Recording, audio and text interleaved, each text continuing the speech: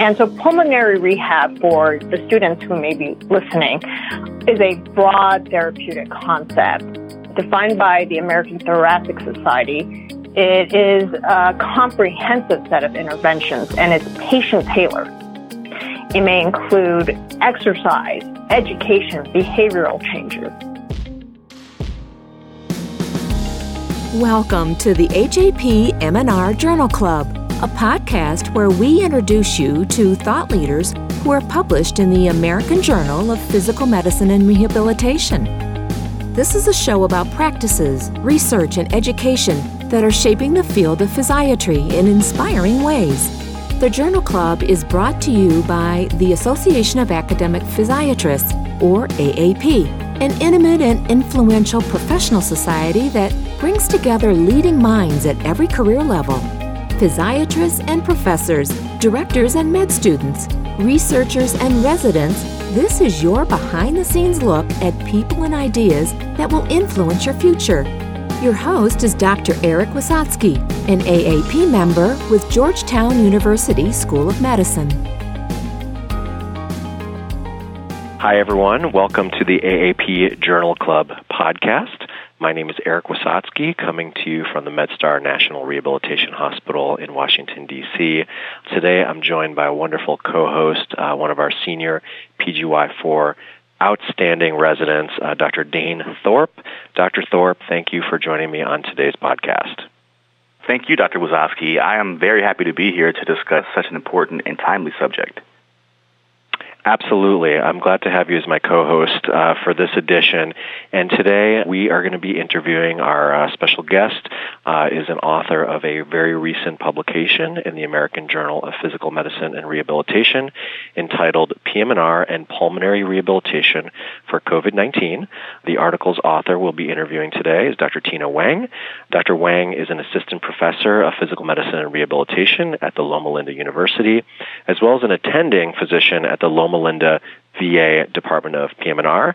And Dr. Wang also has a private practice as well, so certainly has many, many hats. And Dr. Wang, we're honored to have you today on the podcast to discuss your very timely article. So thanks for being with us. Thank you so much for having me. My colleagues and I are really excited for this opportunity. Thank you. Wonderful. No, we're excited for this discussion. Today's date is July 15th, 2020. So, for some states, the COVID-19 pandemic is looking a little better. For many states right now on July 15th, 2020, not so much. So this is clearly still a very, very timely topic for us to be discussing this issue. And we're really interested to hear what you have to say regarding this very specific area of pulmonary rehabilitation and COVID-19. We were wondering if we could start off by you just giving kind of a brief summary of your work here in this article. Yes, absolutely. One of the benefits of having a podcast is that we're able to give the story, the background behind an article that may seem dry, and it makes it much interesting to read. And this article starts in March when the pandemic was first accelerating in the U.S. My colleagues and I in the PM&R department were asked to work surge capacity on the COVID floor alongside our medicine colleagues. And so in anticipation, we got together as a group and we asked the question, what can we do to best contribute to the crisis? And not just as physicians, but also with our unique perspective as physiatrists.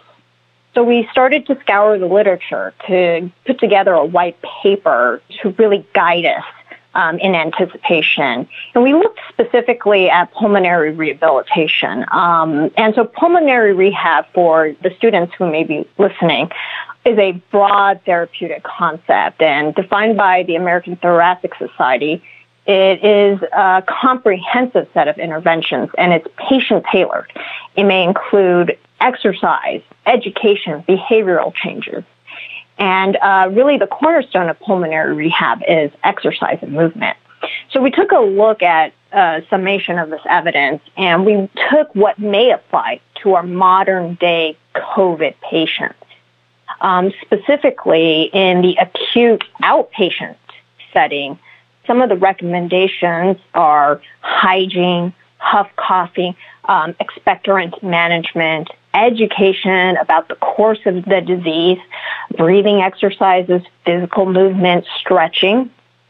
And then in the inpatient setting with the acute management, really we made many recommendations, but one of the most pressing and poignant one is positioning. And many of our colleagues, our medicine colleagues, are anecdotally using prone positioning, even in the awake and conscious patient. And what the literature shows is that sitting and standing are really the preferred positions to optimize ventilation and perfusion. So while we do want to use proning and targeted positioning, like side lying as well, we want to switch these positions often, every 2 minutes, based on the cystic fibrosis data.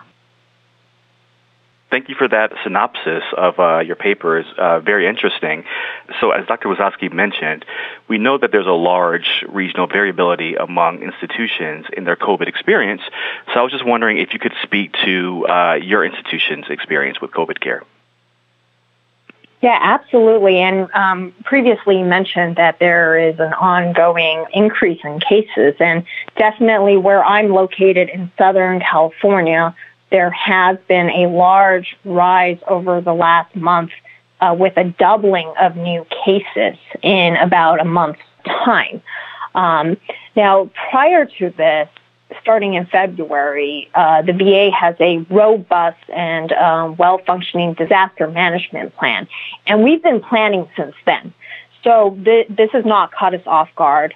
We've been watching our counterparts on the East Coast, you guys, dealing with this early on. And so during this time, we were really able to institute and plan for a solid implementation of our COVID rehabilitation tools in anticipation of this surge that's occurring. So we are in surge implementation, and disaster planning has now gone into implementation. University is now having overflow as a tertiary catchment hospital. Now, because of the steady rise over time and the leadership, our firm foundation was established, and it's largely been a team-based effort in our department. So I've been driving the academic and evidence-based portion. Dr. Chow, he's our virtual reality and technology specialist. He's been implementing all the technical aspects of getting these tools out to patients through technology. And Dr. Chu, our inpatient director, has been doing the nuts and bolts of everyday implementation. And then lastly, our chief of staff, Dr. Lee and Dr. Humbert, they've been driving the policies, the procedures, the institutional coordination across departments. So it's really been a large departmental effort to roll out these tools and make them available to our patients. Thank you for that really detailed description. It's really interesting to hear about how each institution is seeing different things and managing in different ways. And clearly, your VA system is seems to be on the cutting edge with organization and management. So I certainly applaud the work that you all are doing. Along those lines, this is a PM&R podcast, so, many really want to know, what is the role of the physiatrist in COVID care, perhaps as it pertains to pulmonary rehabilitation or other areas of rehabilitation that may be beneficial for a patient either with COVID or post-COVID? Yeah, absolutely. Research in pulmonary rehab has shown that it reduces length of stay in the hospital, particularly with research in non-COVID respiratory conditions like pneumonia. A 2016 Cochrane review showed a moderate to large effect on changes in quality of life improvement, exercise capacity, and reducing that length of stay. But first and foremost, we are physicians and we are medical doctors. We've been called to serve our community. Early on as a student, one of my mentors, he's a PhD, Professor Jeff Russell at Ohio State University. He taught me as a young student that when people need your help, you help them. And I've carried that with me ever since. And we've been called to serve alongside our medicine colleagues, even in the acute management of COVID-19. A lot of our local hospitals, the PM&R department has been asked to work inpatient medical management, even non-COVID cases. So we've been called to serve. And really the question is not so much as are we involved, but we are involved and we must contribute with our expertise. Absolutely. I agree with that, and thank you for that.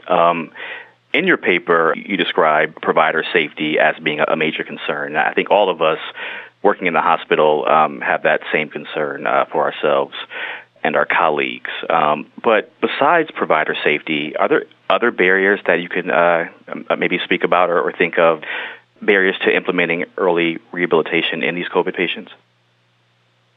Yeah, one of the big concerns and topics that has come up repeatedly is payment and reimbursement. In our hospital, we're fortunate to be a single-payer system, so this issue is not as pressing as for many of our colleagues in the community. Nonetheless, resources, the limited resources, workload, reimbursement are all conversations that we have as a department and must continue to have as a group and profession. And in response to this limited resources, we created outpatient handouts and web-based educational materials to offload this work as we are asked to work even the acute medicine floor, just to aid our colleagues. And the other issue that arises quite a bit in PM&R is the interdisciplinary awareness of PM&R and what we have to offer our colleagues. And Dr. Chu and Dr. Humbert in our hospital have been working actively across departments and in the hospital system to make them aware of these resources. The teamwork that has happened in our department is really a testament to the true team-based nature of PM&R, with all of us drawing on our strengths to educate our colleagues. Absolutely. It's always a struggle to get our colleagues to know what we do and to know when to involve us in patients' care. But specifically, in your paper, you describe a number of interventions which were helpful, including posture, which you spoke on earlier, stretching, yoga, tai chi, even singing. And so of these interventions that you proposed in the paper, are there specific ones that you found to be of greatest benefit to the patients? Yeah, the cornerstone of pulmonary rehabilitation is movement. And so the statement, exercise is medicine, is very, very appropriate in relation to pulmonary rehab. And in my patients, in my private practice and in the hospital, we see that this strongly aids in recovery.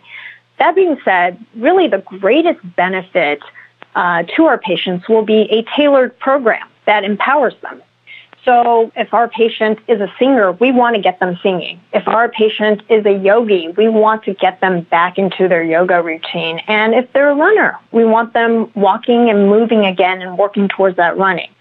That being said, we do have to, because of the broad media attention regarding the aerosolization of the virus, we do have to emphasize that these activities should be done in isolation and with proper precautions in place.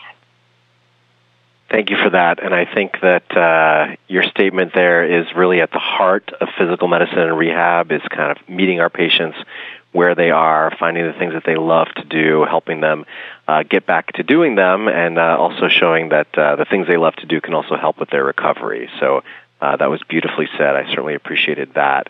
I'd like to talk a little bit about telehealth now. You mentioned earlier, it sounds like you have someone you work with who's specifically assigned to virtual reality and technology, and it sounds like you've been using that interface. And I know specifically the VA system was really utilizing telehealth way before it became cool suddenly for all of us to be using it now. So I imagine you have quite a bit of experience with it. I did find it interesting, the discussion in your article about the utilization of telehealth for pulmonary rehab, and I was wondering if you could talk about its use with pulmonary rehab or any other aspects of COVID care where you found it beneficial. Yes, repeated studies have shown that pulmonary rehab, when done through telehealth, is just as effective as an in-person rehabilitation regimen. The latest society, they're in guidelines, and the latest one is the Asian Pacific Society of Respirology. They've written it into their guidelines to make telehealth available. The reality is that telehealth is here to stay, for better or worse. And absolutely, the VA early on implemented our video conferencing before even COVID. And telehealth really is an art. It's a skill set. And even though the skill set is different from in-person visits, the concept is the same. We develop these skills with experience. So for my students, I often tell them that in the beginning, the young residents, physical examination history taking are like trying to learn music theory and notes. And for the more advanced residents, it's a skill that's akin to playing more advanced musical compositions and maybe in an orchestra in cooperation. For the seasoned practitioners, telehealth is like playing jazz. We're looking for similar elements, but now we can more skillfully employ analysis of global movement. So, for instance, if a young resident or learner is looking for the patient to reproduce a NIRS exam, a skilled practitioner may be looking for global movements that mimic NIRS exam to get a objective feel for what this patient's rehabilitation needs are. And then similarly in pulmonary rehab, we have tools like the modified Bohr scale and the speech dyspnea score that can give us a feel for what this patient's needs are at that moment. So telehealth is really a skill that must be developed like any in-person visit over time with experience. And in the coming years, this will be a necessary skill set for all of us to continue to develop.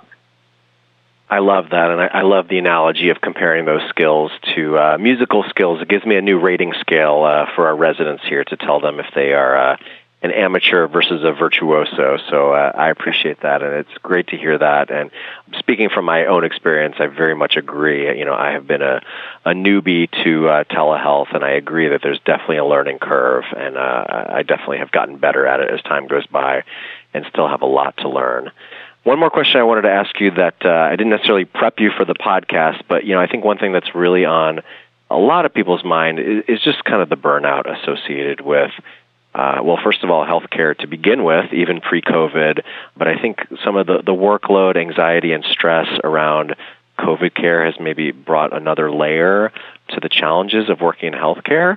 And I was just wondering if you would impart any words of wisdom for us, anything that you found helpful to deal with the stresses of COVID care, or your coworkers, anything you're hearing out there that people are using to help with their physician well-being during these challenging times.